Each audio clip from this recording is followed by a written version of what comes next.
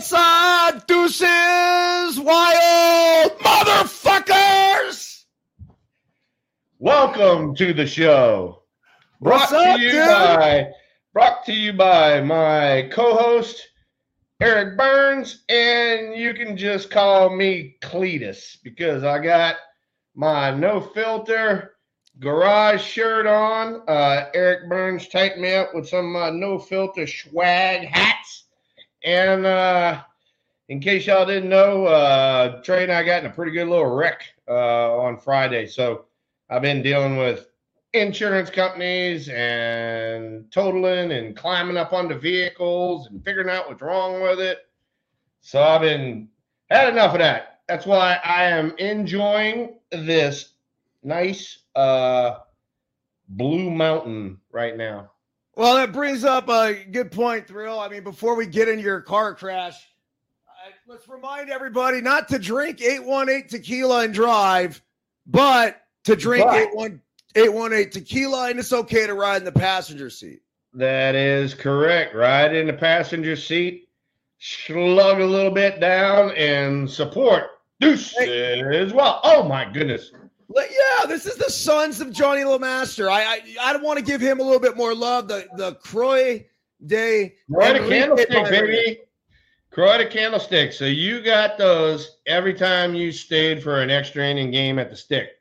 And usually if it was an extra inning game, it was one of them bad Mama Jammas. So basically he hands them out saying, these are the diehards. These are the true Giant fans. Oh, yeah. I love it, man. Dude. I mean, we had so many like little old ladies, and they had these hats, and these hats had 85,000 pins all over them, and I couldn't even tell you how many Croix candlesticks they had. All right, dude. Well, explain to me what happened when you guys decided to play bumper cars on Friday. Yeah, no. So traffic on Friday, as you guys would imagine, bumper to bumper, and Trey and I were pulling into the gas station. Believe it or not, I had a trailer on the back of the truck and pulled through the first 2 lanes of traffic. Then there's the turn lane. And so it just stuck the nose out, and I was like looking around to see, if I could see anybody coming. And this lady was coming like a bat out of hell. She was accelerating, and she caught me and Trey in the front right quarter panel, right in front of the tire. And she freaking careened off and damn near wound up in Walmart's parking lot. And Trey and I were just sitting there, and I said, Trey, you okay? And he goes, yeah, Dad, I got a concussion. I go, you don't know what a concussion is. He goes, I think I bumped my head a little bit. And I think he had his hand on the guard, and it popped him upside the head. He had a little bit of a knot right there, but he's good. And a lady gets out, and she's like, oh, it's my fault. I'm so sorry. And I'm like, what are you doing going 40 down the turn lane, I knew exactly what she was trying to do. She's trying to beat all the traffic and then cut in on everybody. That's what she was trying to do. And but the Suburban held in there, even though it's totaled because it bent the frame and all that.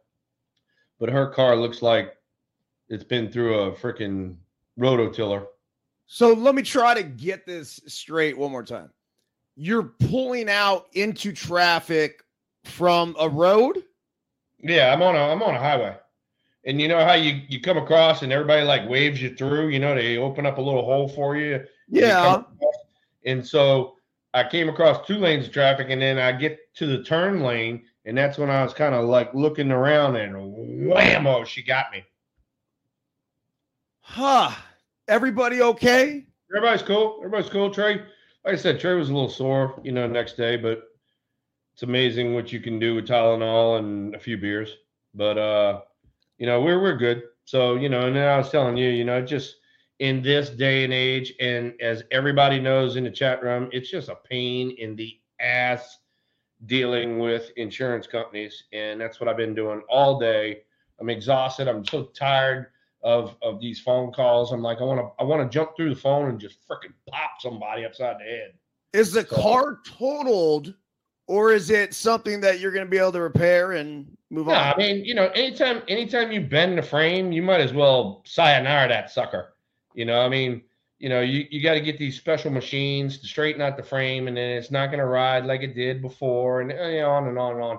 So I said, piss on it. And so Big Mike knows, but one of my best friends is Eric Lane. He owns the biggest car dealership down here, and matter of fact, that's what I did today. I went and got a new Suburban, so I'm driving a new Suburban right now.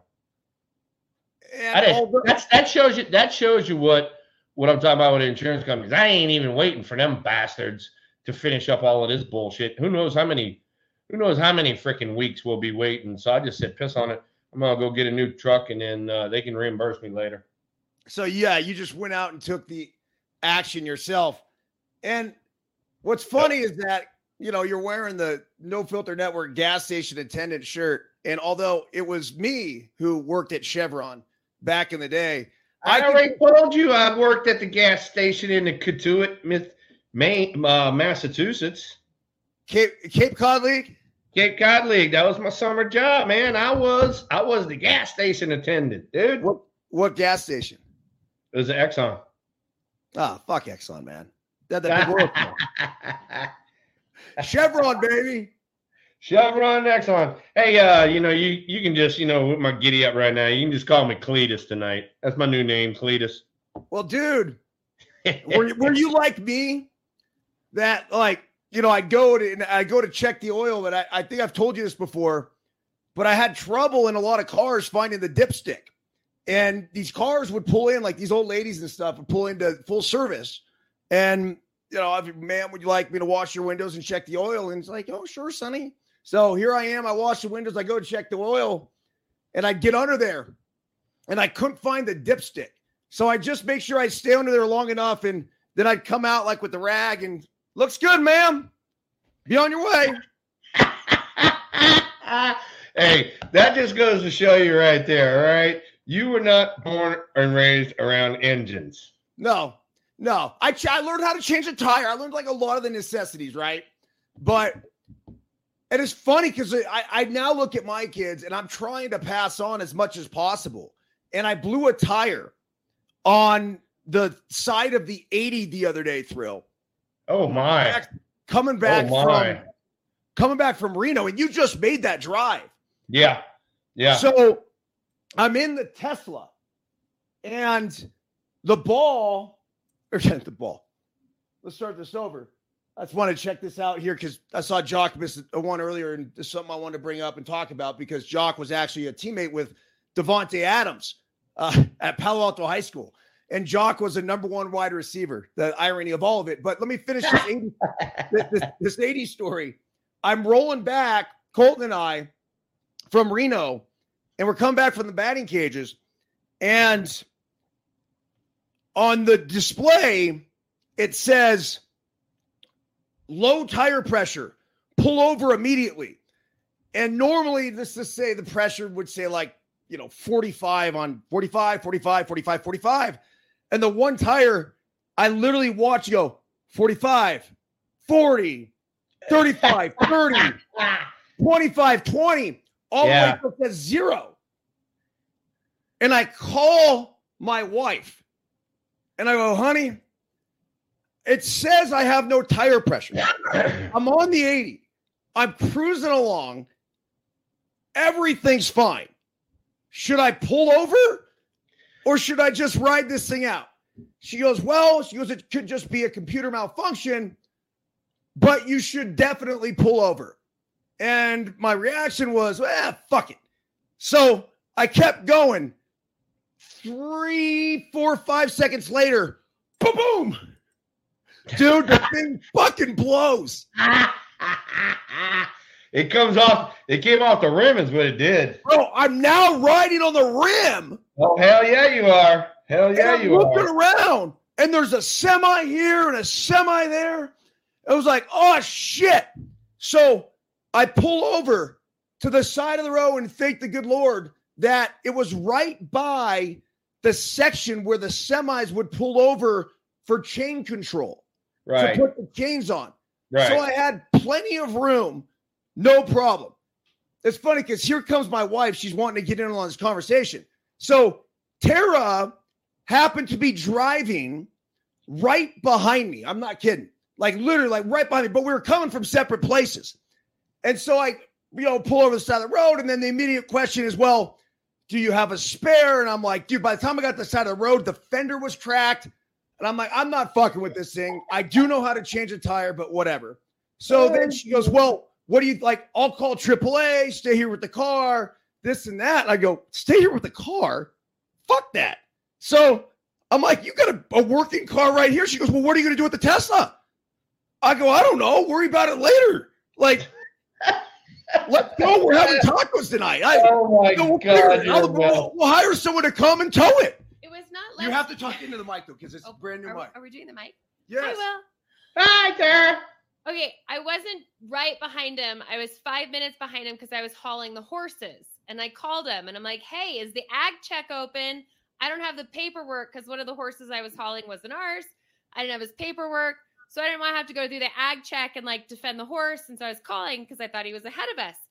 Do you know if the ag check's open? He's like, I'm actually not that far. So anyway, he blows the tire, does the whole thing, right? He's like, I don't know, somebody will pick it up. I'm like, why won't you stay here with the car? He's like, I have pickleball. I'm like, yeah, that was it. You have pickleball? Oh my God. Somebody will pick it up. Pickleball is more important than your Tesla. So anyway, we tow the horses up. I drop Eric off at pickleball. I call AAA. I meet the driver there. Mr. doesn't use a key for his car, uses the app on his phone. The tow truck driver goes, well, I can't get it off the truck if I don't have a key because I can't start it to get it out of tow mode. So I got to follow the tow truck driver to the Tesla dealership to get the car on. Oh my God. You're such a beauty, EB. You're a beauty. Oh, I rolled in barn dirty into the clubhouse bar and had myself a margarita before I let anybody know I was home. First of all, hold on. Oh, here we go. This pickleball game was a really big game. That's bullshit. Hey, That's man. bullshit. Hey, I was on a pickleball. I was on a pickleball streak. I had a big match with Trent that day. He's the best player at the club. It's like badminton on steroids with a piece of shit ball. All right. Dude. You know come on. Time I played well, I woke up the next morning and I was sore. Do you know what was sore? My abs were sore from laughing so hard. Not my muscles. I laughed so hard, my stomach hurt. Hey, look. If it has something to do with running and like not stopping, EB is going to be involved. Yeah. Bro, he has gone over the net for sure. I want you guys to understand this. And Jason and Cole here, right? He says some things are bigger than the Tesla. You're fucking right. And this is a great spot to get to in life when you don't give a shit about a Tesla. Like, if the Tesla's cool, it's a nice car, get me from point A to point B. But you know what? Pickleball was bigger. I would have way more. Okay, what about the freaking horses? Why didn't you worry about the horses? I was worried. That's why he's like, you got to pull over and help me. I'm like, I've got the horses. I can't pull over on the side of the road. Hey, I'm telling you right now, all right? I carry a 3-ton jack and a 4-way in my truck with jumper cables because I'm like the damn roadside assistance dude. I mean, I pull over and I help all the little old ladies that don't have anything going on. If I'm in no big rush, I'll pull over and change your tire for them. My tire wasn't going to fit on his car, Will. That's all. Yeah, well, here's another thing. He didn't even know where the goddamn tire is on that piece of shit car. That's the thing. You 3D print it when you push a button or something. Yeah, hey, look, if I got to start my car from a freaking app on a phone, that's a fucked up car to start out with. Bro, Use a key, bitch. I don't have a key, and I don't have credit cards either anymore. I went to 4 different gas stations the other day just to try to find the ones that will do the tap. The Apple Pay. I just tap my phone to it. Bro, it's simplified my life. I'm with you. Hey, I gotta tell you one. I carry cash. I drive a diesel. It's that. Oh, it's amazing. It's amazing. God, you guys should be in different cars and different vehicles and shit.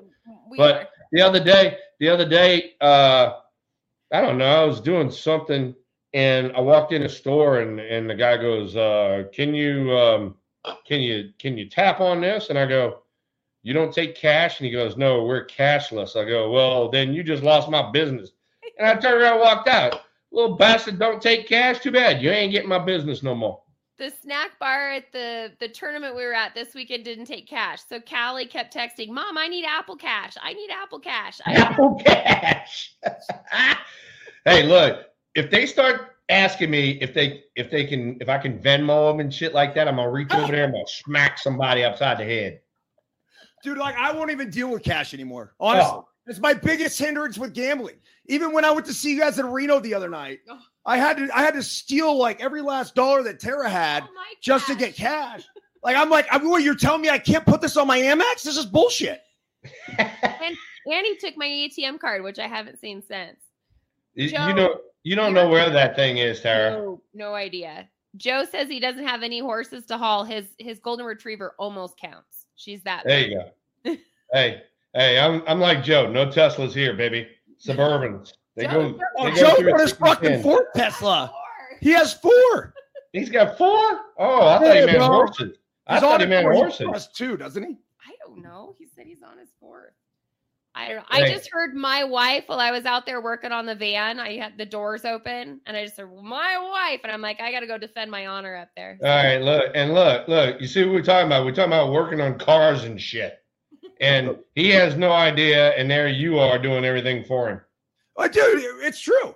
I'm not going to sit here and be one of those macho guys to say, like, I do this, I do that. We all have our roles in this household. Yeah. And so when it comes to emptying the shitter out of the White Lightning little Airstream van we got out here, Miss Tara's really good at it.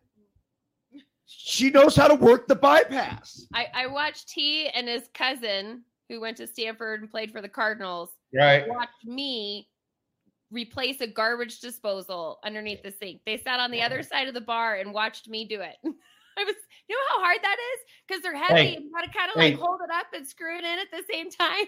You know, Tara, here's the thing. You get like mud under your fingernails and then your husband gets like pedicures and manicures. True. All right.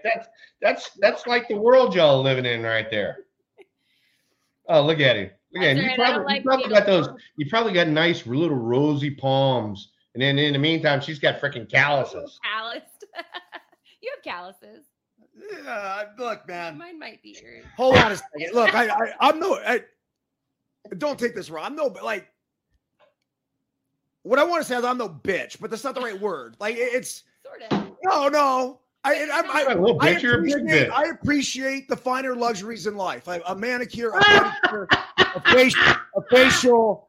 Look, I haven't found anybody recently, but I'd love to get a little Botox to take care of these crow's feet here. Oh my God. I'm all in, bro. I want to look good, you feel good, you play good, you get fucking pay good, and we're trying to build this business out, Thrill. Tara, give him a freaking tutu, please. Give him a fucking tutu. But wait, there's more, because I also will get in the trenches with the dudes and do whatever it takes. I just choose my trenches. Does that make sense? Like when it comes to doing hard labor, like I look at her in a lot of the stuff and a lot of the shit she's doing, like when she's crawling under the van or, like her head's under the hood or she's down here fixing the garbage disposal. I envy it a little bit. Kind of like, wow, like, and it's an attractive quality. Probably how like maybe a lot of women look at men and be like, oh, it's just great to have him around. And for me, it's the other way around. It's just great to have her around. I like that we can share genes. Tara, thank God you're here. Otherwise, that household, who the hell knows what happened to that household? He'd live back in the city. It's all right. He is a little city boy, ain't he? But he gets dirty. He'll do it.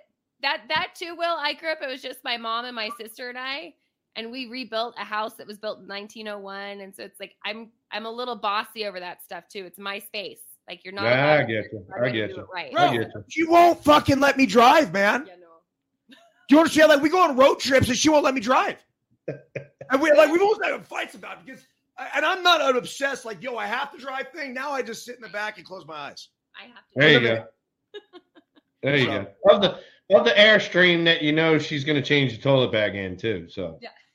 Yep. Thanks, Tara, for stopping by. There's no dumping on the bus, though. Number one rule. Oh my God. Oh my God. How did we get off on that tangent? That's it. Oh my God, you're a mess. You are such a mess. Hold on, Thrill. We got a big moment here. Sorry, this was really. Watch this. You got to see this. This was important to her. Okay. Go ahead. I researched this because we all know how Eric likes his shirts a little snug and he's got to show his muscles off and stuff, right? I found this. Oh. Vintage store. Elite condition, adult medium, right?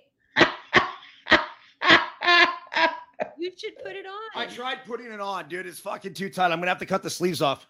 I'm cutting the sleeves off, and it's got. Oh my God, that's funny. That's funny. It's that super thick 80s cut. Look at this, son. Hey, you know what? Those are actually like little collector's items. They didn't come out with too many of them things right there. How much did you pay for this? That's not a polite question when it was a gift. How much? We don't need to know all of that. We don't need to know all of that. Happy anniversary or something, Oh. honey. See ya. Hey, you got a freaking gem right there. How the hell you landed her? I don't know. I pulled her off the baseball field, bro. She was. I know you did. You got her. You got her out of San Diego. You got her working at the front office. Yeah, man. No, dude, you know what she was? It's a great job to have. She was the backup fryer. I'm not kidding, dude. She was a member of the pod squad. This like community relations, like pretty much just a bunch of hot chicks that run around and they'll host people on the field for certain events and they'll go to community functions. But she was the one that would have to be the fryer. I say have to. She said get to because she loved it. She got to be the fryer when they would go to multiple different places on multiple things and you needed multiple fryers. And she was it. So that was her claim to fame in life. The pod squad turned backup fryer turned Miss California. It's a hell of a journey. That is a hell of a journey. I mean, good Lord. And now she's Mrs. Eric Byrnes. So good Lord. What a journey. What a journey. Hey, so let's get to this game for a second. The first Giants question. All right. So in the meantime, while we were rambling away, Wilma Flores doubled and then Jock Peterson doubled. Now it's 4-4, top of 6, man on second, 1 out.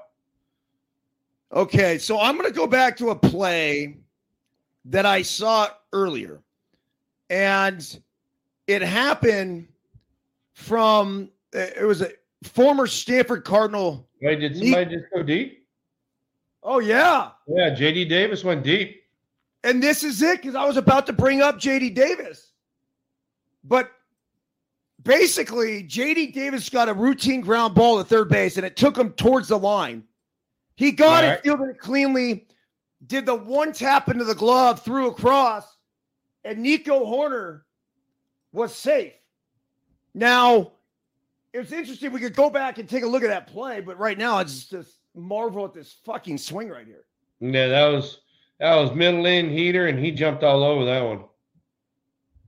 Here's Crawford, but Nico Horner beat it out, and then that was what led to the Cubs scoring all 4 of the runs. It happened in the bottom of the third night, and I thought to myself, because there's nobody on, nobody out, I'm like, if this leads to a big inning, I'm going to have to bring this up on Deuces Wild.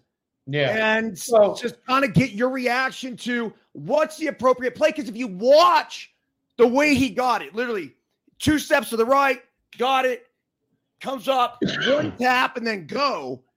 He just didn't have that time. You got to know your runner. Am I correct on this? You are definitely correct. So when you're on the infield, you got to know who runs and who doesn't run. Okay. And guys that run, you have to have this like internal alarm clock saying, hey, I got to get rid of this son of a gun. And like you said, to take your time, get your feet set, do the clap in the glove and all that with a guy who can run. Dude, you're running short on time. And not only that, from the first baseman side of things is you leave me hanging because there's only so much I can stretch and help you out. After that, he's going to be safe. And evidently, that's what happened and led to a 4-run Cub inning. Talk to me about the Giants' offensive struggles. Because, they've been making a big deal about it, but it's been going on damn near the whole month of August. Logan Webb goes out there and does a pretty damn good job. Only gave up, 2 or 3 runs, something like that. But we got 2 hit. And the guy had a career high in strikeouts and all that sort of stuff. So, They even said it in the on the website today that it didn't seem like, for me personally, there was no sense of urgency. And now here you are in September. You better have a sense of urgency now because you've kind of dug yourself a little hole. You're a game behind third place now, and you got two teams in front of you. So, you got to get hot the last few weeks here in September. Yeah, Justin Steele, the 28-year-old pitcher out of Mississippi, Thrill. He's from your neck of the woods. Shoved it up the Giants' ass yesterday. Not literally, it's a figure of speech. But it was ugly when it comes to the Giants' offense. They had some really dog shit innings, man. One was a 4-pitch inning. There was another really short inning. Steele was efficient with his pitches. He was blowing four-seam fastballs by them. Their approach at the plate looked horrific. So I don't know if it was because Justin Steele has become one of the best pitchers in baseball, and that is true, or it was the fact that the Giants' offense has been anemic. Well, I mean, like I said, we kind of even touched on this before we came on air. When you're having problems scoring, especially for a pitcher, it happened to Matt Cain. Now it's happening to Logan Webb. It's almost like when you go into the clubhouse, you say, oh, geez, we got to score. We got to score for him. We got to score for him. And actually, it's the reverse. You put more pressure on yourself instead of just going out there and, hey, look, we just need to get some good pitches to hit and waylay them. And that's it. So Tim Hudson was our guy with the A's. I love Huddy. And Huddy was the guy one year that every time he took the mound, we would not score for him. And it got to the point, just like you're talking about, we would literally be pressing from the first inning because we had to get Huddy a run. And then that just made things worse. Now, I will say this, and you know this as well as I do. So it's no coincidence that Logan Webb is our number one fucking pitcher. And so typically that means that Logan Webb is going to get matched up with another team's number one or number two pitcher. And typically in the game of baseball, good pitching is going to beat good hitting. So the Giants have been victims of having to face another team's number one or number two, like last night. And sure enough, they didn't get shit. So there is some sort of magic formula surrounded around the fact that, hey, look, those are the dudes that get matched up with the dudes. Yeah. And to be totally honest with you, I mean, you get matched up with everybody's number one, but then over the course of the season, because of off days and stuff like that, you also can have it sort of shift around to where your number one is facing somebody's number three, something like that. But True. It's still the fact of you got it in the back of your brain that when you go out there, you say, hey, Logan's out here. I need to score some runs. I need to score some runs early for him so it takes some pressure off. And as a matter of fact, you do the reverse. You put more pressure on yourself. And on top of that, here's another thing.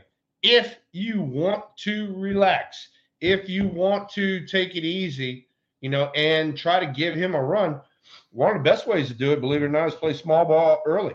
Get a guy on, hit and run. Get a guy on, bunt him over. Anything to get one run across the plate, and then all of a sudden, sometimes the freaking levee opens and you score a boatload. So, why is it that hitting is contagious? I think it's a relaxation thing. I think that, somebody gets a big clutch base hit, and then after that, everybody's like, oh, okay, he took the pressure off everybody. Let's go. Let's just relax and go. And that's exactly what I'm saying, and that's why guys in the middle of the lineup, the guys that want to be there, the guys that want to drive in the clutch runs, that's why they are so important, is because they can get that hit that lets everybody relax, and then all hell breaks loose.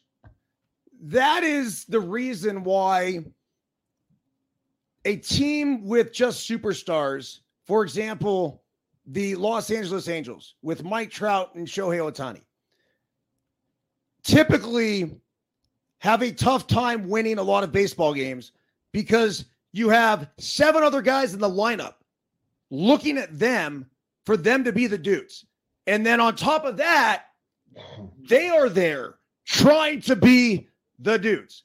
The best teams that I've ever coached, the best teams that I've ever played on, the best teams that I've ever witnessed as a broadcaster or a fan are the ones that have depth, where if I don't get it done, it's okay because I'm going to pass the baton to the next dude.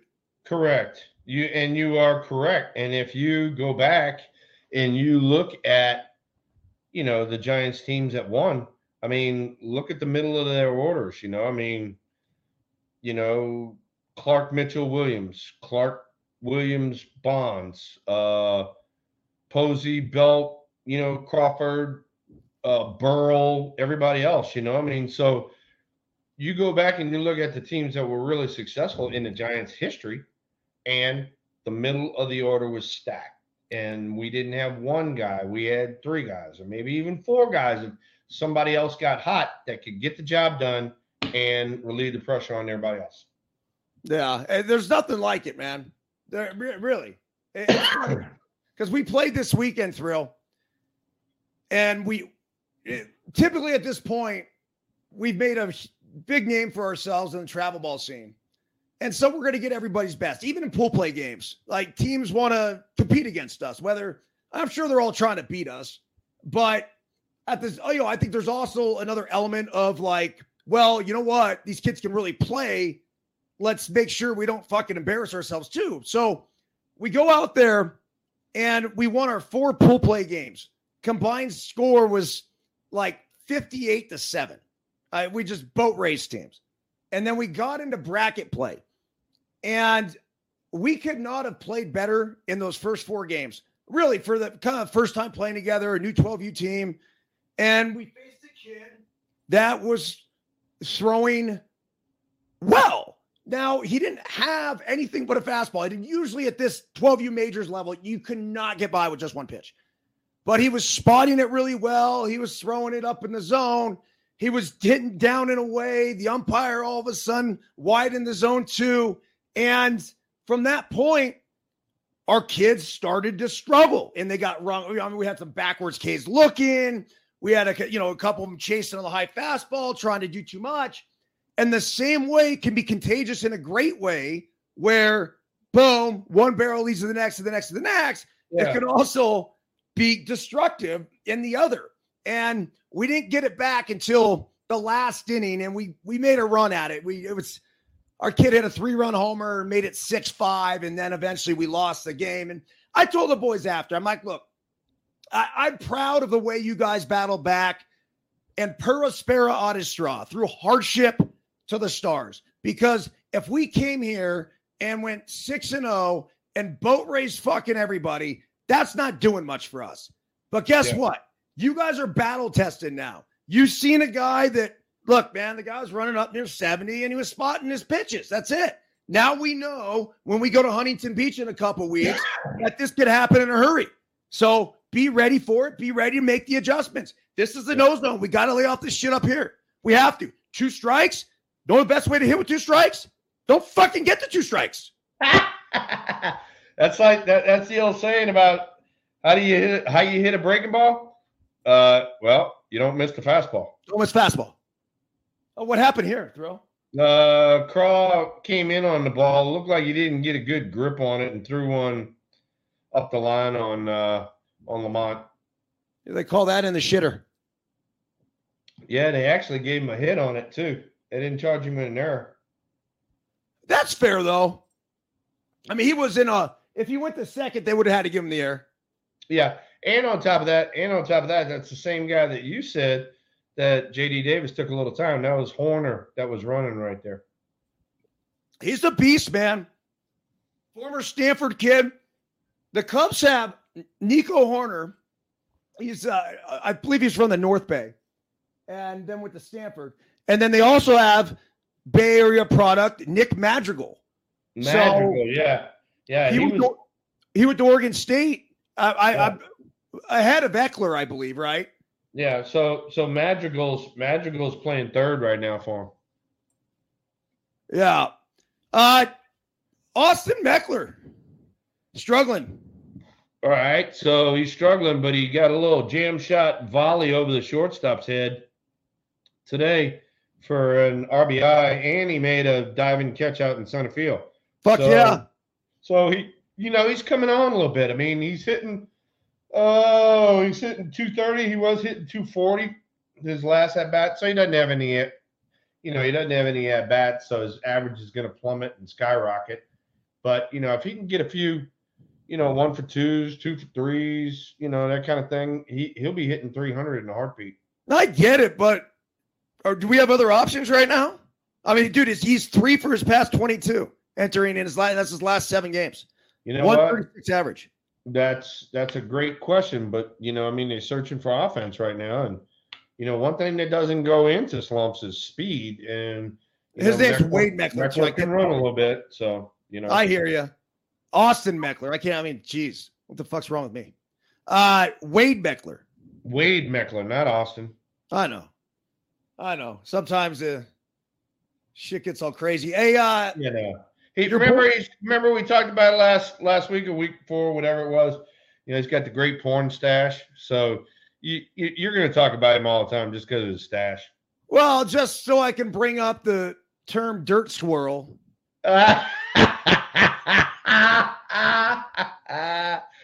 Dirt swirl. Oh, that's a fucking raccoon perched on his upper lip, dude. Oh, my God. The furry Murray. Mike loves dirt squirrel. Hey, That's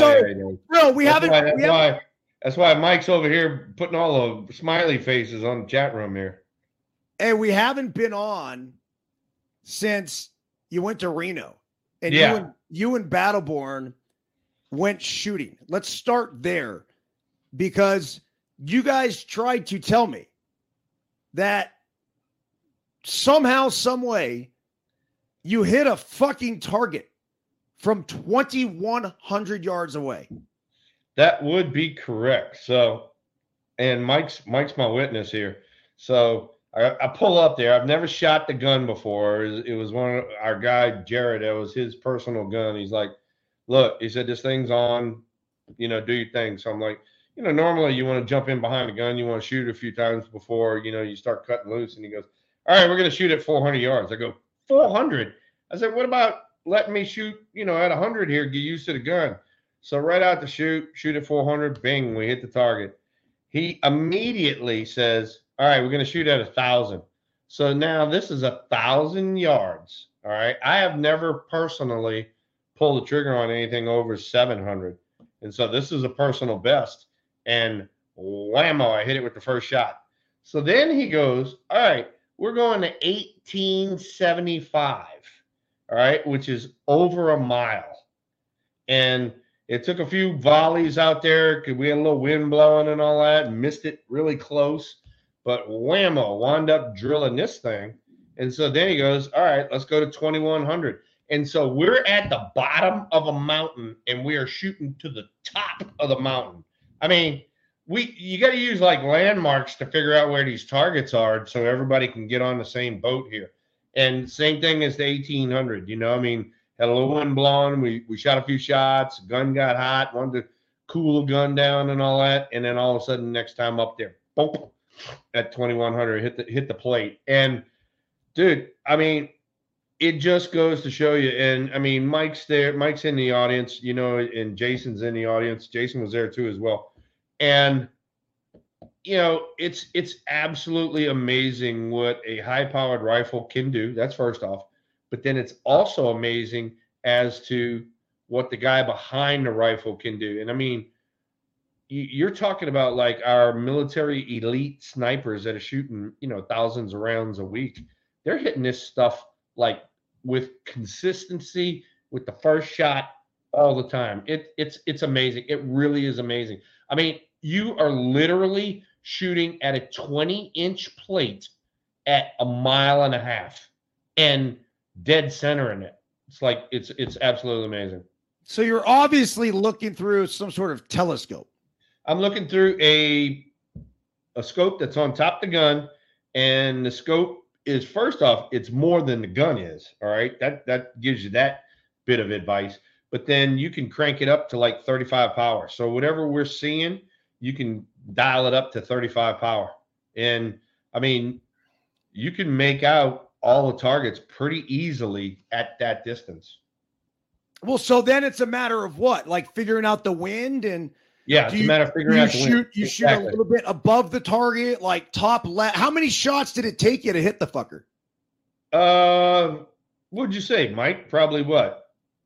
6 or 7, maybe, I guess, for the 2100, and the 1800 was probably, I don't know, 4 or 5. But you know, the thing is, the scopes have they call them turrets, and you go tick, tick, tick, tick, tick, and there's a bunch of clicks in it, and you can come up and down, and you can come left and right. And so we were going up, like, all right, here's a perfect example. The number of clicks that we went up at 2,100 yards equaled 128 feet. So we were holding, even though I'm holding dead on the target, by clicking the scope as much as we clicked, we're literally aiming 128 feet above a 20-inch target. Well, hold on a second. You're doing what? Yep. 180 feet above? 128 feet, almost 130 feet above the target in order to hit it at 2,100 feet. That's where you're aiming. Huh? That's where you're aiming? No. I'm holding dead on, but those clicks that I'm talking about that are on the scope, it automatically goes, it automatically holds the gun higher for you. And like Mike even said in there, it's all a math equation when you get out there that far. They start doing all of the bullshit when they get out there that far. You ever think about being a sniper? Well, I already told you that. I mean, I told my wife if I wasn't a professional baseball player, I'd have been a professional shooter, some sort of way or another. I love pulling the trigger. So, could you pull the trigger and take another man's life, though? If I was paid for it and I was defending my country, you bet your ass I would. Yeah, that's the shit I'm tired. That's why you're a fucking killer, Thrill. Good for you, man. Hey, it's true. And you got to have that. Hey, look, 100%. Every freaking time that I am around a member of the forces, and it doesn't matter whether it's a man, woman, whoever, all right, I thank them for their service, because you and I and everybody in the chat room couldn't do a goddamn thing without them supporting our freedom. So there you go. I thought about this the other day. I walked by a guy, and this is Flores. Flores walked. Ends up taking a walk. But I walked by a gentleman that had I don't know what it was. Maybe it was the Korean War. It wasn't Vietnam. And I don't think it was World War II. So it was like kind of somewhere in between, but he had like the hat on, right? Yeah. And like the little beanie type hat? Yeah, this was more like the hat, like just a normal hat like you and I are wearing. But it had like the pins on it and basically saying like, I'm a vet, bitches. Yeah. Right? Yeah. No. And I walked by him, and he's older man. And I tried to kind of give him like the, and I thought about it because I walked past him, and I tried to give him a nod, but he didn't even fucking look at me. So I walked past him, and I'm like, you know what? For now on, I'm going to make sure he sees me. And I'm going to walk over to him. And not necessarily like, all shit's weird now with COVID and everything. I don't need to get in his face and, shake his head. Excuse me, sir. Just want to thank you for your service. And then walk away. That's it. And then guess what? That's like the ultimate freaking handshake you could ever give a man right there. So, hey, while you were talking just now, and this is like the second or third time that I've seen this, and I even brought it up to him when I was in San Francisco. Jock Peterson's doing a good job staying in there on lefties and hitting breaking balls the other way. He had 2 of them in San Francisco when I was there. Breaking balls he stayed on, hitting a line drive to left. And then just now he just had a left-hander throwing him a breaking ball, and he whacked the ground ball over there in the hole, and now we got first and second. Well, let's talk about this for a second, because I just saw a video the other day, and I had heard the tales of Jock Peterson in high school and being a fantastic wide receiver for the Pally football team. But Jock Peterson was the number 1 wide receiver on that team. The number 2 wide receiver was Davante Adams, one of the best wide receivers in the NFL, one of the better wide receivers to ever play the game of fucking football. And let me repeat this, and the numbers support it. Jock Peterson was number 1. Davante Adams was number 2.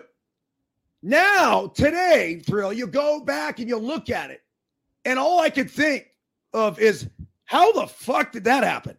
Because here's Jock. He's still diving for shit in the outfield. I love it. But, dude, man, he's got a little Pillsbury Doughboy to him now. And here's Davante Adams still chiseled up top of his game. I get it. Hey, it's like me and you. Look, I mean, you're all chiseled, and I'm working on the freaking 20% body fat so I don't pull anything. Because, ladies and gentlemen in the audience, you cannot pull fat. You can pull muscle. You can't pull fat. No, you can't. You're right. Did you play other sports in high school, Thrill? I played basketball all the way to my junior year. And then, look, I knew where my future lay. And then, I wasn't going to be 6'5", and so I knew. And I was having so much fun with baseball. It was getting better and better every year, so I just stayed with it. Now, from a travel team perspective, like you play, what did you play, like American Legion? Because we didn't have any of that shit, right? Yeah, no, I mean, we had when I was like in JV ball, we had district, and then we had what they called Metro, and it'd be similar to like a glorified Babe Ruth. And then when I was, junior, senior, we had our district season, which was 22 games right up in there. And then we had another 20 games that, like you said, was American Legion. I'm wondering how now this will affect the kids going forward, because I think eventually athletes play, and at some point everyone's playing the same amount of games. Yeah. It's just it becomes, this is where it gets difficult for the kids that don't play travel ball. It's going to be tough for them to make a high school baseball team. Make sense? I get it. The game has really changed. My big thing is, if you're going to play travel ball, you don't need to play no 60, 90 games. That's bullshit. Go play it's kind of similar to like, you and the kids that you're coaching. I mean, you got a few tournaments here and there. You wind up playing 20, 25 games, whatever. Perfect. That's about the perfect amount. You start getting into 60, 90 games, like I hear some of these teams down here doing. I'm like, dude, that's getting into a minor league season. And, for a kid that's a young kid, he's gonna get bored as shit. He's gonna hate the sport, everything. Okay, but here's the difference. And I'm gonna defend that element of it, quickly. We played one game that was 6 innings this weekend, and we ended up playing 5 games, right? One game went an entire game. We played one other game that was 5 innings. We played a 3-inning game and a 2-inning game. Wow. So I get it. It's not what it seems, if that makes sense. They're not. I get it. And they all have time limits. I mean, some of them are an hour and a half and you're done. Yeah. No, I get it. So I get it. Yeah. Whatever the number equates to, I liked it, but I'm totally with you. Look, you could feel the kid. You could see if the kid's getting grinded out on it. If they are worn out. If it's you have to keep it fun. I ran into, and I got a lot of respect for this guy. And there's another coach here in the area that runs a really, really successful travel ball program. And he was very militant in the way he ran his team. There's no other way to put it. He was really hard on the kids. Good coach, though. Definitely knows the game, would, put these kids in position to succeed. Fantastic recruiter, got a lot of the best kids in the area. And at one point, we would play these guys, and it was the tale of two different teams. You had one where we're very loosey-goosey, let them play. We're not, no signs. Just these guys are going out there with this free and fearless mentality. And then on the other side, you could feel the tension a little bit. And so as we competed against each other last year and whatever, I almost sensed that he looked at it a little differently. And I ran into him the other day, and he goes, dude, I'm trying to get the kids to have a little bit more fun, right? We're going to focus on that. Yeah. And he goes, I realize that, I still, I have my way of, doing things, and you may have yours, whatever. But I've noticed that in order to get the best out of him, and even his own kid, he was saying that his kid from that point, once his kid came to play with us for a weekend, then his kid took off. And so he's now trying to implement a little bit more of that. And on the same token, I could probably say there's been times where we need to still implement more discipline, if that makes sense. No, I get it. Right? I definitely get it. But here's the thing that you're doing, all right? And just to be flat out honest, you're dealing with 12-year-olds, all right? Yes. And they're kids. They are freaking kids. They're going to be kids. They're going to make stupid kid mistakes. All right, look, at 12 years old, yeah, you can take it a little bit serious. You can't get that serious with it, man.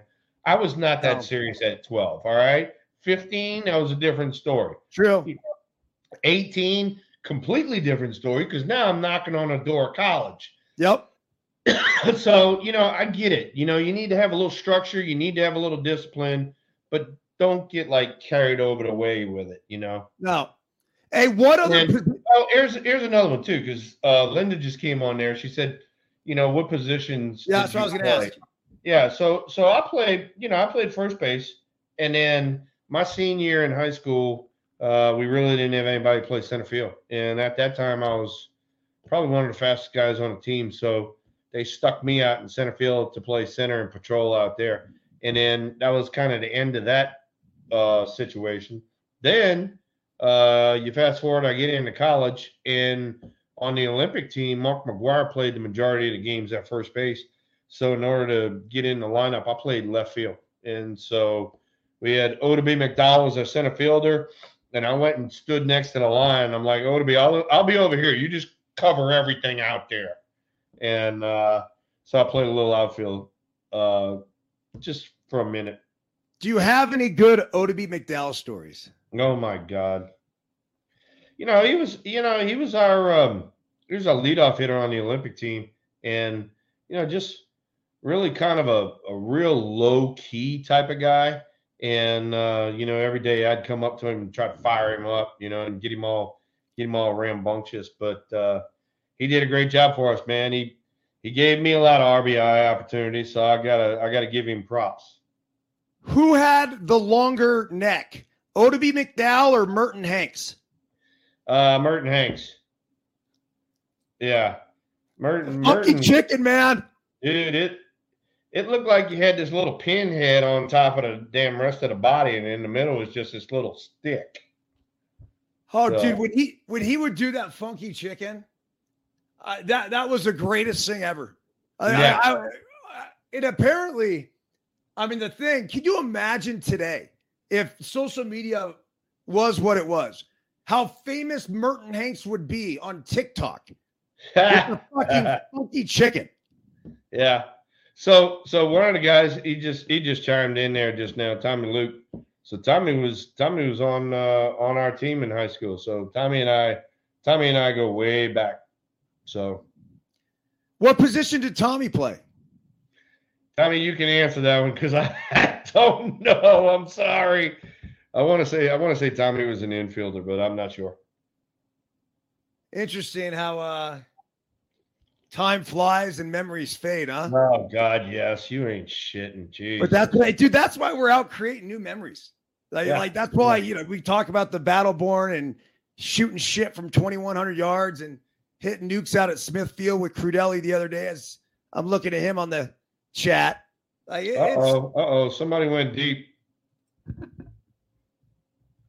Yes, sir. Oh, shit, that was a damn 2-run shot, too. He tied it up. God damn it. That was Suzuki. That's Sia Suzuki. 2-run shot. That's is that a spinner or a fastball that just faded over? Let's see what it says. Wind's blowing out tonight too, Thrill. It was started with 72 slider.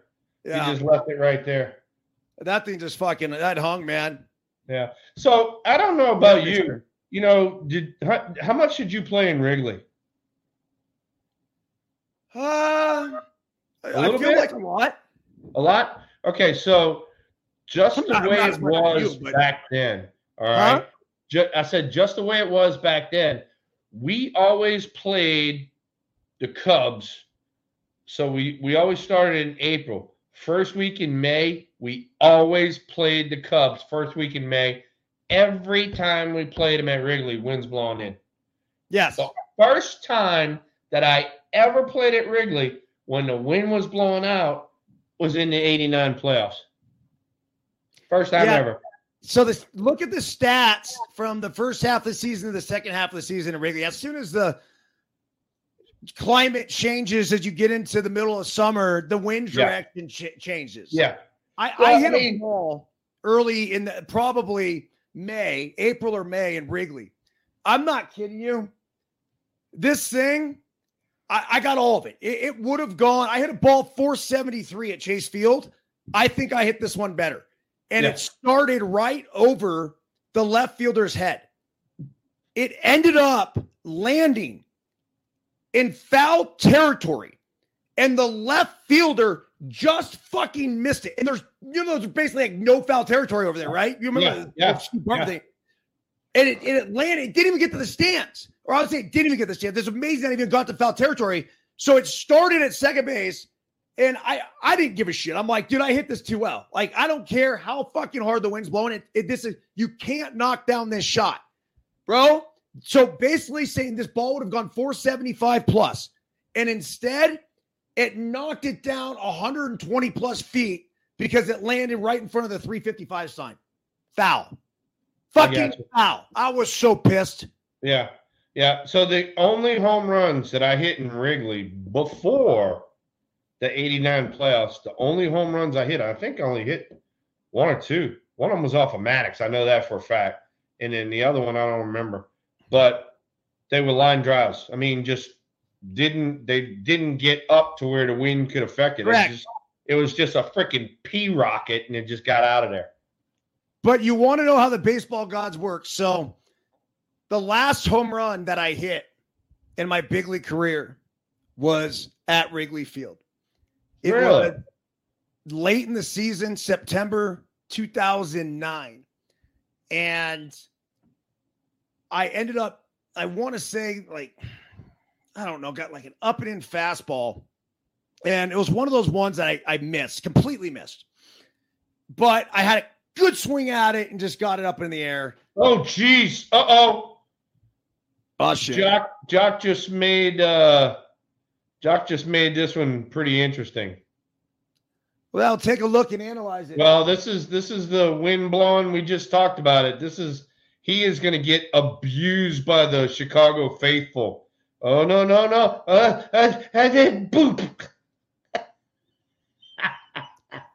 Ladies and gentlemen, I'm just letting you know he is hearing it from the bleachers in Wrigley right now, ladies and gentlemen. Let me repeat.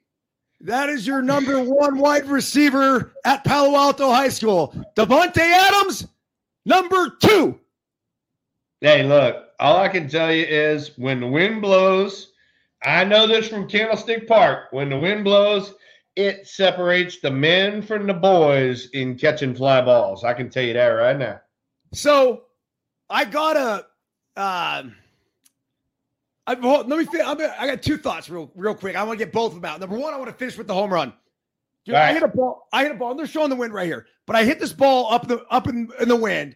I still didn't think there's any chance, like no fucking chance of this ball getting out. Dude, biscuit in the basket landed. I'm just like, and all I could think is that, you know what? That is the baseball gods looking after me, because I 100% should have had that home run and that ball I hit earlier in the year. And then now here I am getting rewarded back the other way. The other thing, I just the other day on social media, there was a fan from Aguilas, and it was Aguilas and Licey were the two best teams in Dominican.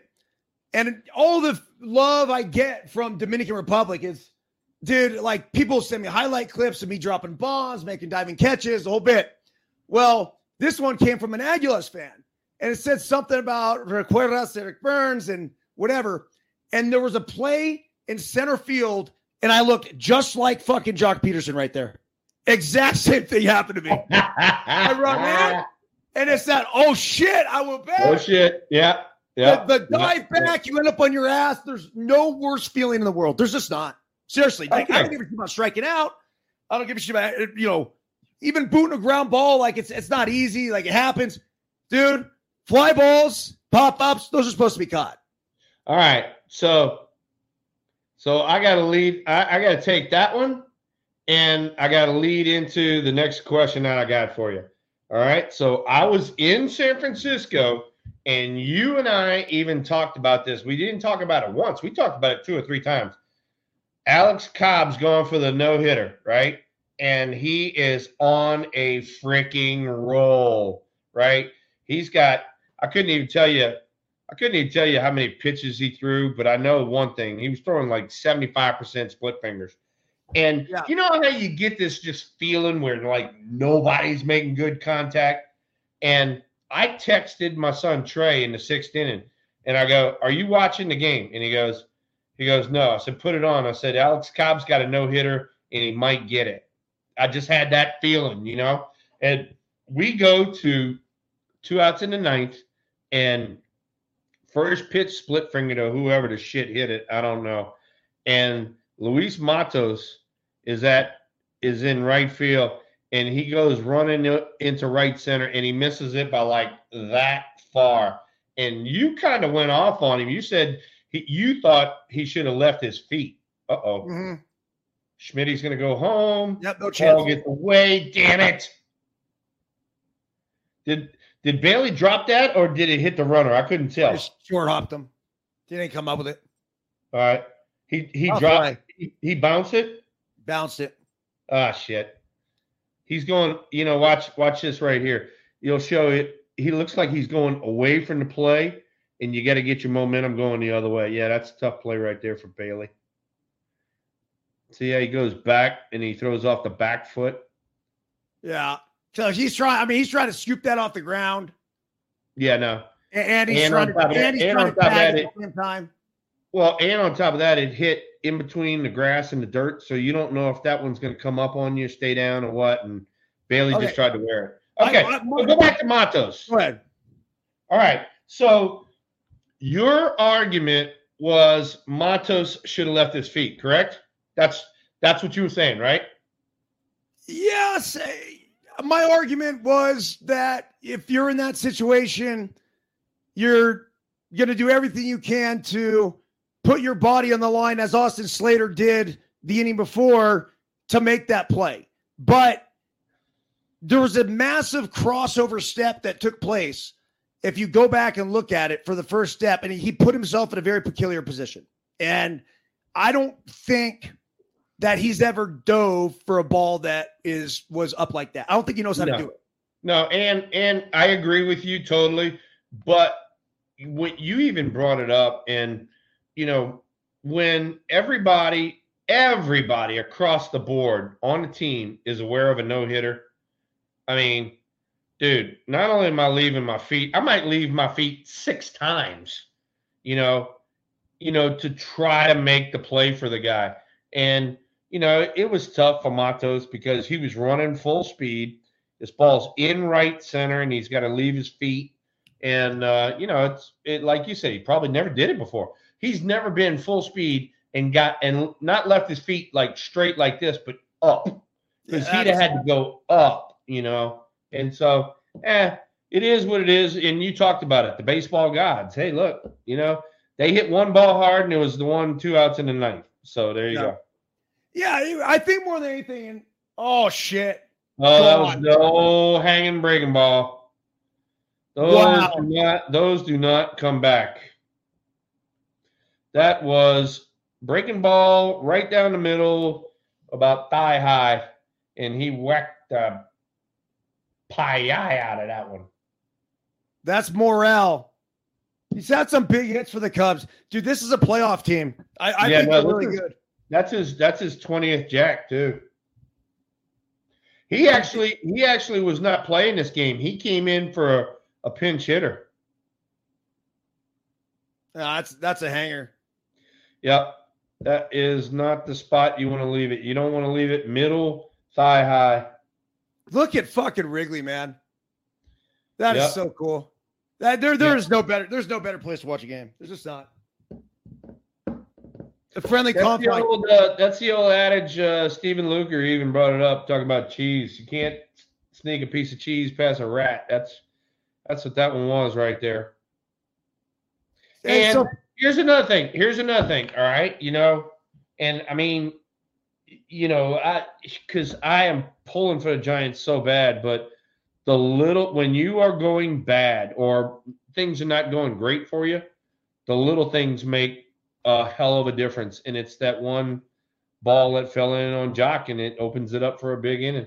Well, it's a ball that fell in on Jock. It's J.D. Davis earlier in the game not making the play on Nico Horner at first base. Yeah. I mean, this whole game could be, a video. It's the play that Schmidt doesn't make, deciding to go home. Right. In that situation, I just take the out. Give me a fucking out. Because the wind's blowing out. You're in the 7th inning. You got some more cracks. I get it. And that right there would be a, round table discussion with about 10 beers after the game. Hey, this is why we make this play. If you cannot make the absolutely perfect throw and don't hang Bailey out to dry, well, then you got to take the out at first. And hey, look, that's where experience comes into play. And that's also where, like your teammates put your arm around one another and, hey, look, big boy, it's going to be okay. It's going to be all right. If it ever happens again, just remind yourself, hey, look, this is how we do it. Do any of the guys anymore sit around the clubhouse after the game? And no. Hell no. After a loss, that clubhouse is, empty in 15 minutes. And after a win, maybe, they'll hang around a little bit because some people got to do interviews and stuff like that. But that used to be a standard staple where literally 10 guys, and especially on the road. Yeah. I remember sitting in a clubhouse in Texas, and I think we touched upon this at one point, but we sat there and drank so many beers that I got locked in the fucking stadium on the way out. And then I already told you, freaking Cal Ripken and I spent the night at the Metrodome. Oh, dude, that story's gone viral, by the way. Oh, yeah. I got to imagine some people have come up to you and mentioned it. Yeah, some people have did you and Cal really spend the night in the training room at the Metrodome? I'm like, oh, hell yeah. After about 850 beers, we drank the freaking Metrodome out of beers in the visiting clubhouse. So, dude, the Giants are playing at Wrigley tonight. I know we've gone over this story several times, but for the sake of the new audience that is now paying attention to No Filter Network and Deuces Wild, right? Can you tell us exactly what happened the night you hit the home run off of Greg Maddux? So this is game 1 of the 89 NLCS. First at bat, you got Greg Maddux out on the mound. First off, he likes to go fastball away for strike 1 and then he pitches off of that. So there's my scouting report for you. First at bat, I come up there. Brett Butler's on second base, and first pitch is a sinker away, and I whack it into left center for a double, and I'm on second. Next at bat, he goes away from me the whole at bat. Fastball or sinkers and changeups. All right. He gets the 3-2 and throws a 3-2 changeup, and I had moved up on the plate, and I hooked him out of right center. So now I'm 2 for 2. I got a homer and a double. I got 2 RBIs. All right. And he has not thrown me one pitch in. Not one. In the meantime, I got Brett Butler and Pat Sheridan, 2 left-handed guys, and he's pounding them in. So some sort of way or another, I'm going to see a fastball in or something in. That's common sense. That's just common sense right there. Now, what happens, believe it or not, is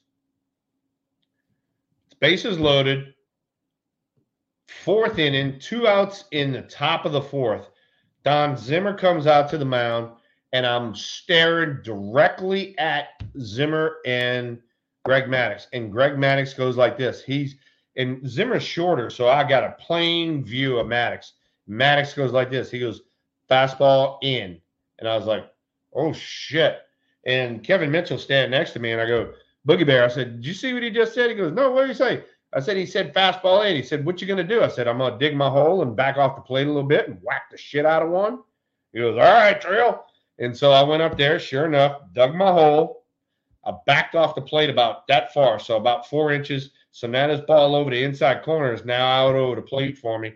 And it was the first fucking pitch, fastball in, whack, boom, granny, right? And so now I'm like, I don't tell anybody. The only person I told was Mitchell in the on-deck circle. I didn't tell anybody else.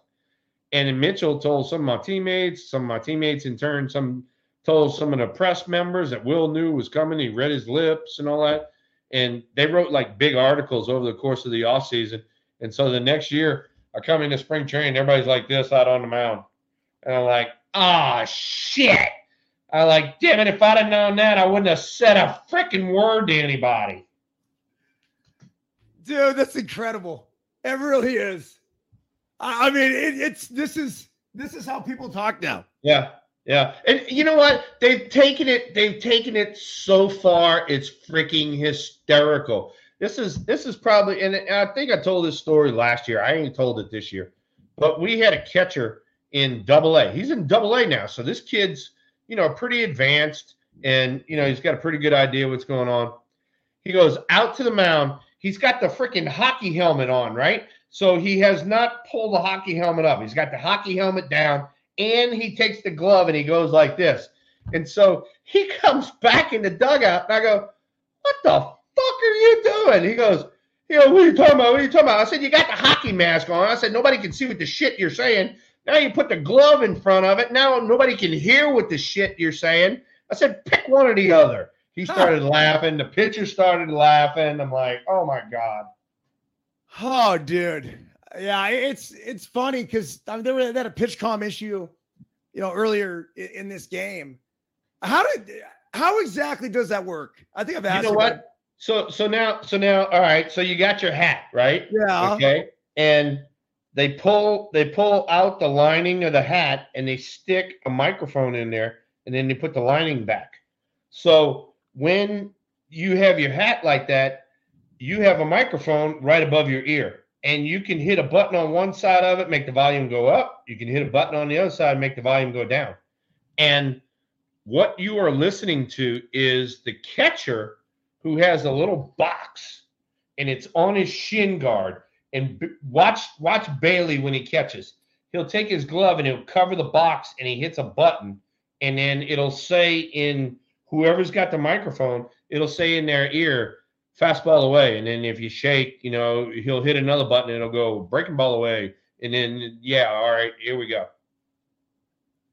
Does that get confusing at all? I mean, it just sounds, if you're the catcher, I guess you have 3 buttons, middle, in, or away. Yeah. And then you have 3 other buttons for fastball. You know what? I haven't seen one of the boxes. I don't know what the shit it goes, but I know one thing. I mean, here's the thing. When you shake and then they got to go through the sequence again, and God forbid you got to shake again. If you look at the shot clock, you're down to about 5 seconds. So you better get your shit in gear and get the pitch off. Good swing by Brandon Crawford. Hit the crap out of that one. Yeah. All right, that ought to be a run. So, and this goes back to what I was talking about earlier, why you just take the out in the situation when Schmidt tried to get him at home is because the Giants were going to score again. I mean, there's a fuck ton of runs in this game. Dude, I can't believe the OU in this game was 10.5. I did everything in my power to try to get this bet in. I really did. Like, dude, they passed 10.5 a long time ago. Oh, dude, trust me, I know. I saw the wind. I'm like, there's no way. So now that swing right there that Brandon Crawford had right there, that freaking rocket in the left center, that used to be Brandon Crawford every at bat in the minor leagues. He was up the middle, the other way guy, good power, all that sort of stuff. And he got into the pull mode when he got into major leagues. And I've always told him to go back to that left center field approach. And that right there was a great swing that he had right there. You see his follow through? See how simple it was? Yeah. I mean, it was that was like really A to B. Yeah. And there's not any elaborate movement or anything else. That was vintage Brandon Crawford when he's going well. Yep. And then this kid that's on the mound right now for the Cubs is Mark Leiter Jr. This is Mark Leiter's kid who was number 1 pick or number 2 pick out of Vanderbilt? No, so that was the other Leiter, Jack Leiter. That was Al Leiter? Yeah, this is Mark's kid, though. Okay. And they're brothers, right? Yeah, they're brothers. And I faced both of them, and now both of their kids are in the major leagues. Yeah, how's Jack doing, dude? I know he was the number 1 or 2 pick, but I haven't seen any updates on him. You know what? I haven't seen it either, but I just looked up here and it said Mark Leiter Jr. I was like, well, hell, and I don't know why. I thought that was the kid that went to Vandy. That was a nice play on the run right there by the boy that you were talking about, Nick Madrigal. Yeah, Madrigal. Yeah, that was a nice play on the run. That was Haniger pinch hitting right there. Here comes David Ross. We're going to have a little pitching change here. Haniger's one of those guys I'd like to get some reps to get him hot. Oh, yeah. Right? I mean, when I saw him earlier this year, I didn't see him on the field too much because he got hurt. But when I saw him in the cage and saw his routine that he had in the cage, I was pretty fired up. I was like, all right, this is a quality major leaguer that goes about his work the right way. And like I said, he's been banged up and just hadn't had a lot of ABs like you were talking about. All right, dude, we're 7 minutes till I got to go. 6 minutes. So we got 4 people in the knock room. I mean, what do you want to do with this? Dude, we got Luker, Andre Duke. We got Battleborn sitting in the queue. What do we do with those guys? Wherever you want. So we could let them on. We could get into a pack of cards. We could let them on. Let them on. Luker's always funny. I like Luker. Bring him on. It's been a minute. Luker, Andre, Battleborn. I'll let Battleborn on twice. He's knocked twice. We'll see who shows up. Yeah, Crudelli, I saw your text. And yeah, you talking about Crudelli? He just got in the audience a little bit ago. Yeah. Oh, by the way, hello, Bill Knoss. What are you doing, bud? Look, where are you going? We just let you on. What's up, guys? There you go. Let's start with Andre. Andre, what's up, buddy? How are you? Hey, how are you guys doing? That's a sick hat you got, man. Oh, my headset. Solid. Yes, sir. Show that pitch off. Guys, got the hat. This was the post I played for whenever I played Legion Ball, post 507. Nice. And I have another dirty hat right here. Hey, look. Byrnesy and I both played for the O's, man. We got a little history right there. Mine's a little Second best team in baseball. It might be an O's Braves World Series, man. Here's the thing. Second best team in baseball, but really nobody's talking about them. I mean, if you talk about people in the East, they talk about, the freaking Rays and shit like that. It's the Orioles been doing it the whole year. Yep, they're in first place, man. They're going to take this thing down. The Rays, I think they're like 3 back. I don't know what happened tonight. 3.5 back. Tampa's 3.5 back from Baltimore. Nice job, Luke. Way to come through in the clutch. Luke, how the fuck have you been, man? Leiter this year, 2-6, 5.27 ERA. 5.27? 5.27 ERA, 2-6 record in AA. Really? Yep. That's according to Baseball Reference. It doesn't make sense. In 17 games. He's got good stuff. He's got good stuff too, Luke. Yeah, 96 strikeout. Hey, so Bill Kinney just came on there wanting to know if I shot some doves and Battleborn. I sent you the pictures. We had a pretty good opening weekend. My man, not pretty good, damn good. Yeah, my man PC and I, we were laying the smackdown on him. So, yeah, Pete, we got some dove poppers headed Big Battleborn's way during opening weekend of deer season. What's a dove popper? You take dove breasts, you fillet the meat off the dove, you put a little cream cheese and a little jalapeno, and you wrap it in bacon and chunk it on the grill. Dude, I'm in on that, man. Can't wait. Holy shit. And then Jack Leiter just recently on the end of August, he just got active off the development list from Texas. Oh, really? Yeah, he was placed on it July 15th. Wow. So he spent almost a whole month in the some development stuff. What does that mean?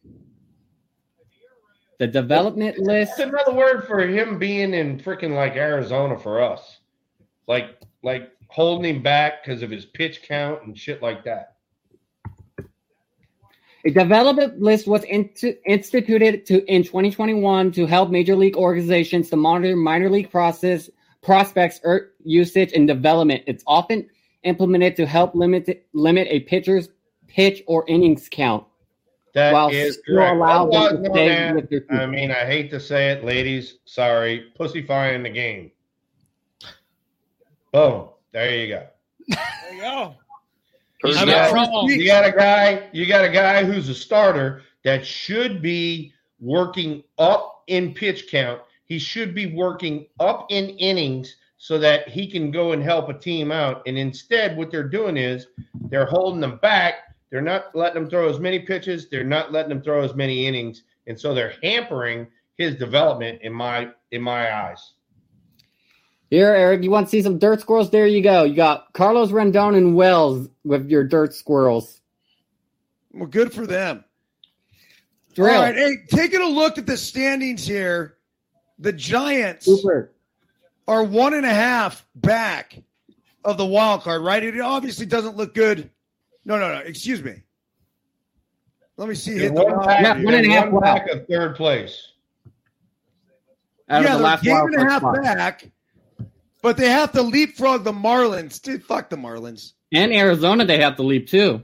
Arizona's a little bit scary, but the Reds are sitting in that third spot, so they'd have to get in front of the Reds or the Cubs or the Phillies, dude. I will be the first one to go on record as saying I just don't see the Giants making the playoffs.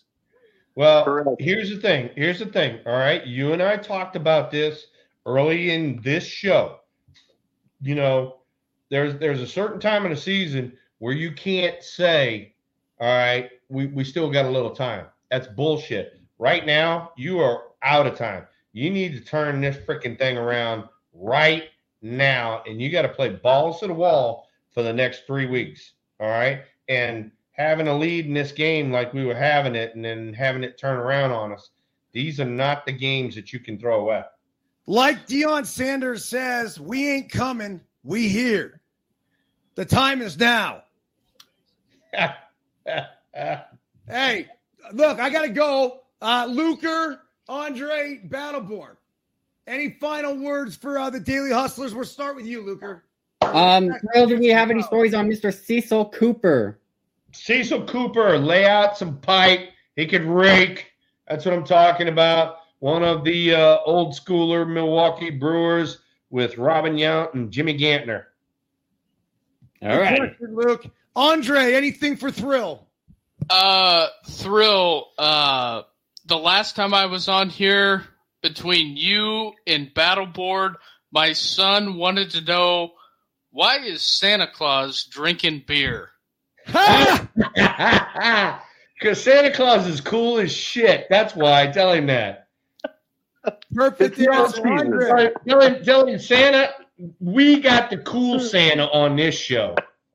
All right, Santa Claus, the beer drinking Santa Claus, that is. Yeah. Any final words for tonight, dude? All right, a little bit of funny story from the ranch. So, okay, Will's done his shit. He's hit targets, and Jared's like, Mike, take Will up to see the targets, and I'm like, huh? And he's like, come on, and everyone's like, dude, take Will up there. I'm like, no. Because the last time I fucking drove a side-by-side to the top of the mountain with Jason, we burned the motherfucker to the ground. Dude, I remember that. It caught fire and burnt up. I remember. But it caught on fire. It was not our doing. We did our best to put it out. And I'm like, guys, I grab the side-by-side. I pull up. Will jumps in. I'm like, God damn it. If I kill Will Clark, no one's ever going to forgive me. I told him, I said, just floor it, big boy. I said, we got to go up a mountain. I said, floor this son of a bitch. Let's go.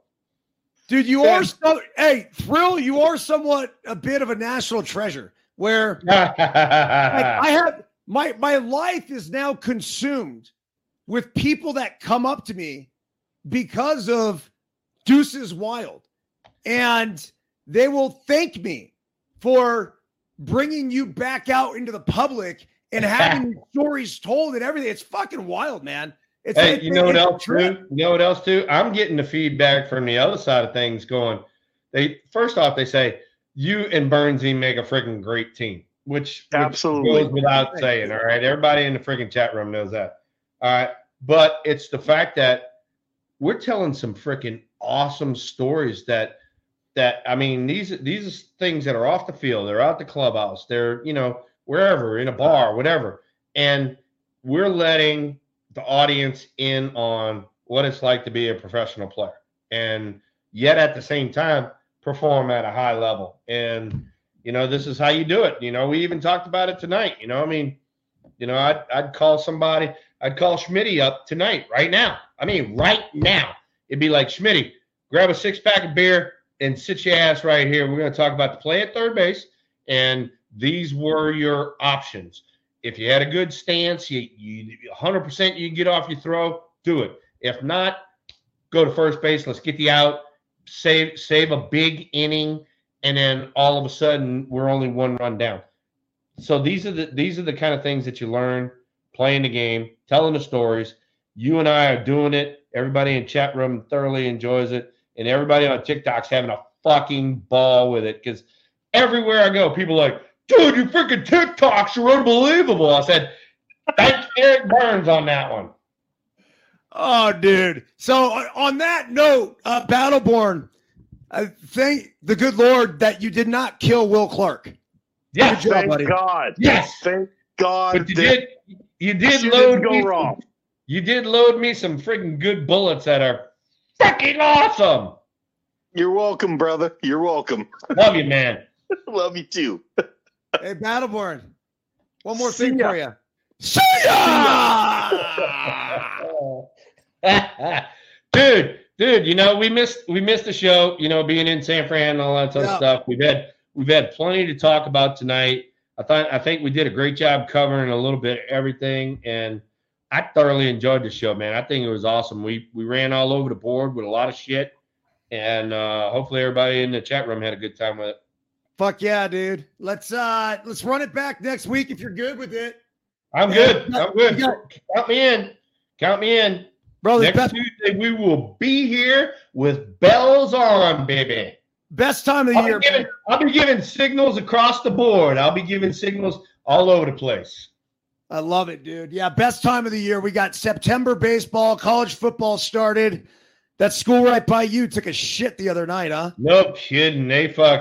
Everybody's hanging their heads for LSU right now. But hey, you got to keep battling. That was just game one. Hey, so prime time, dude. What he's done in Colorado, and it's like in a short period of time, he kicked 50 players off the team. This fucking said to leave, and then brought in 50, and then they go to TCU and play a team that was in the national championship game last year. They're 20-point underdogs, and they fucking win. Thrill, you played against primetime in baseball, correct? Yes, I did. He played for Atlanta, and hey, look. Unbelievable athlete. Do not ever say anything about his athleticism. Baseball kind of was not his sport. Football was, and God bless he's back in the sport. And to go down there to TCU, like you talked about, in a national championship game last year, and to put a whooping on him from, where is it, Colorado now? Yeah. Yeah, I mean, I thought it was awesome. Nice job. So when you're on the baseball field, though, you weren't overwhelmed by his presence? No, I mean, the one thing you had to worry about with him was his speed, but if you kept him on off the base pass, you didn't have to worry about it. And for lack of a better term, we got him out a lot. We pitched him extremely well. He had that one game where him and Bo Jackson went at it. And probably one of the most legendary games in the history of baseball, really. It was that big of a deal because it was the two greatest athletes in their absolute prime, where they're both still playing professional football and baseball, and Dion hit the inside the Parker over Bo's head, where you have a outstretched Bo Jackson that just misses it, and then Bo comes back and hits, I want to say like multiple home runs. I don't want to say 2 or 3, whatever. He hit at least one over Dion's head that he tried to rob. What a fucking awesome time that was. Awesome. Another RBI for the Cubs right there. They got a hustle double and then a rocket back up the middle that almost takes his head off. And now it's 11-7. Well, the Giants get a win right there that Rodgers isn't dead. That literally would have killed him. Yeah, that ball was really close to the old in between the eyeballs. Oh, jeez. All right, bro. Let's run it back next week, man. Have a great week, and I'll look forward to it. And it's good having Tara on. Always laugh and giggle with you two when y'all are on together. Y'all are hoot. And look, we got Giants baseball. We got a lot of other bullshit going on. I'll be probably catching some alligators before I talk to you next time. Woo! I'll have pictures for you and everything. All right, man. I'll see you next week. And for everyone else, see ya!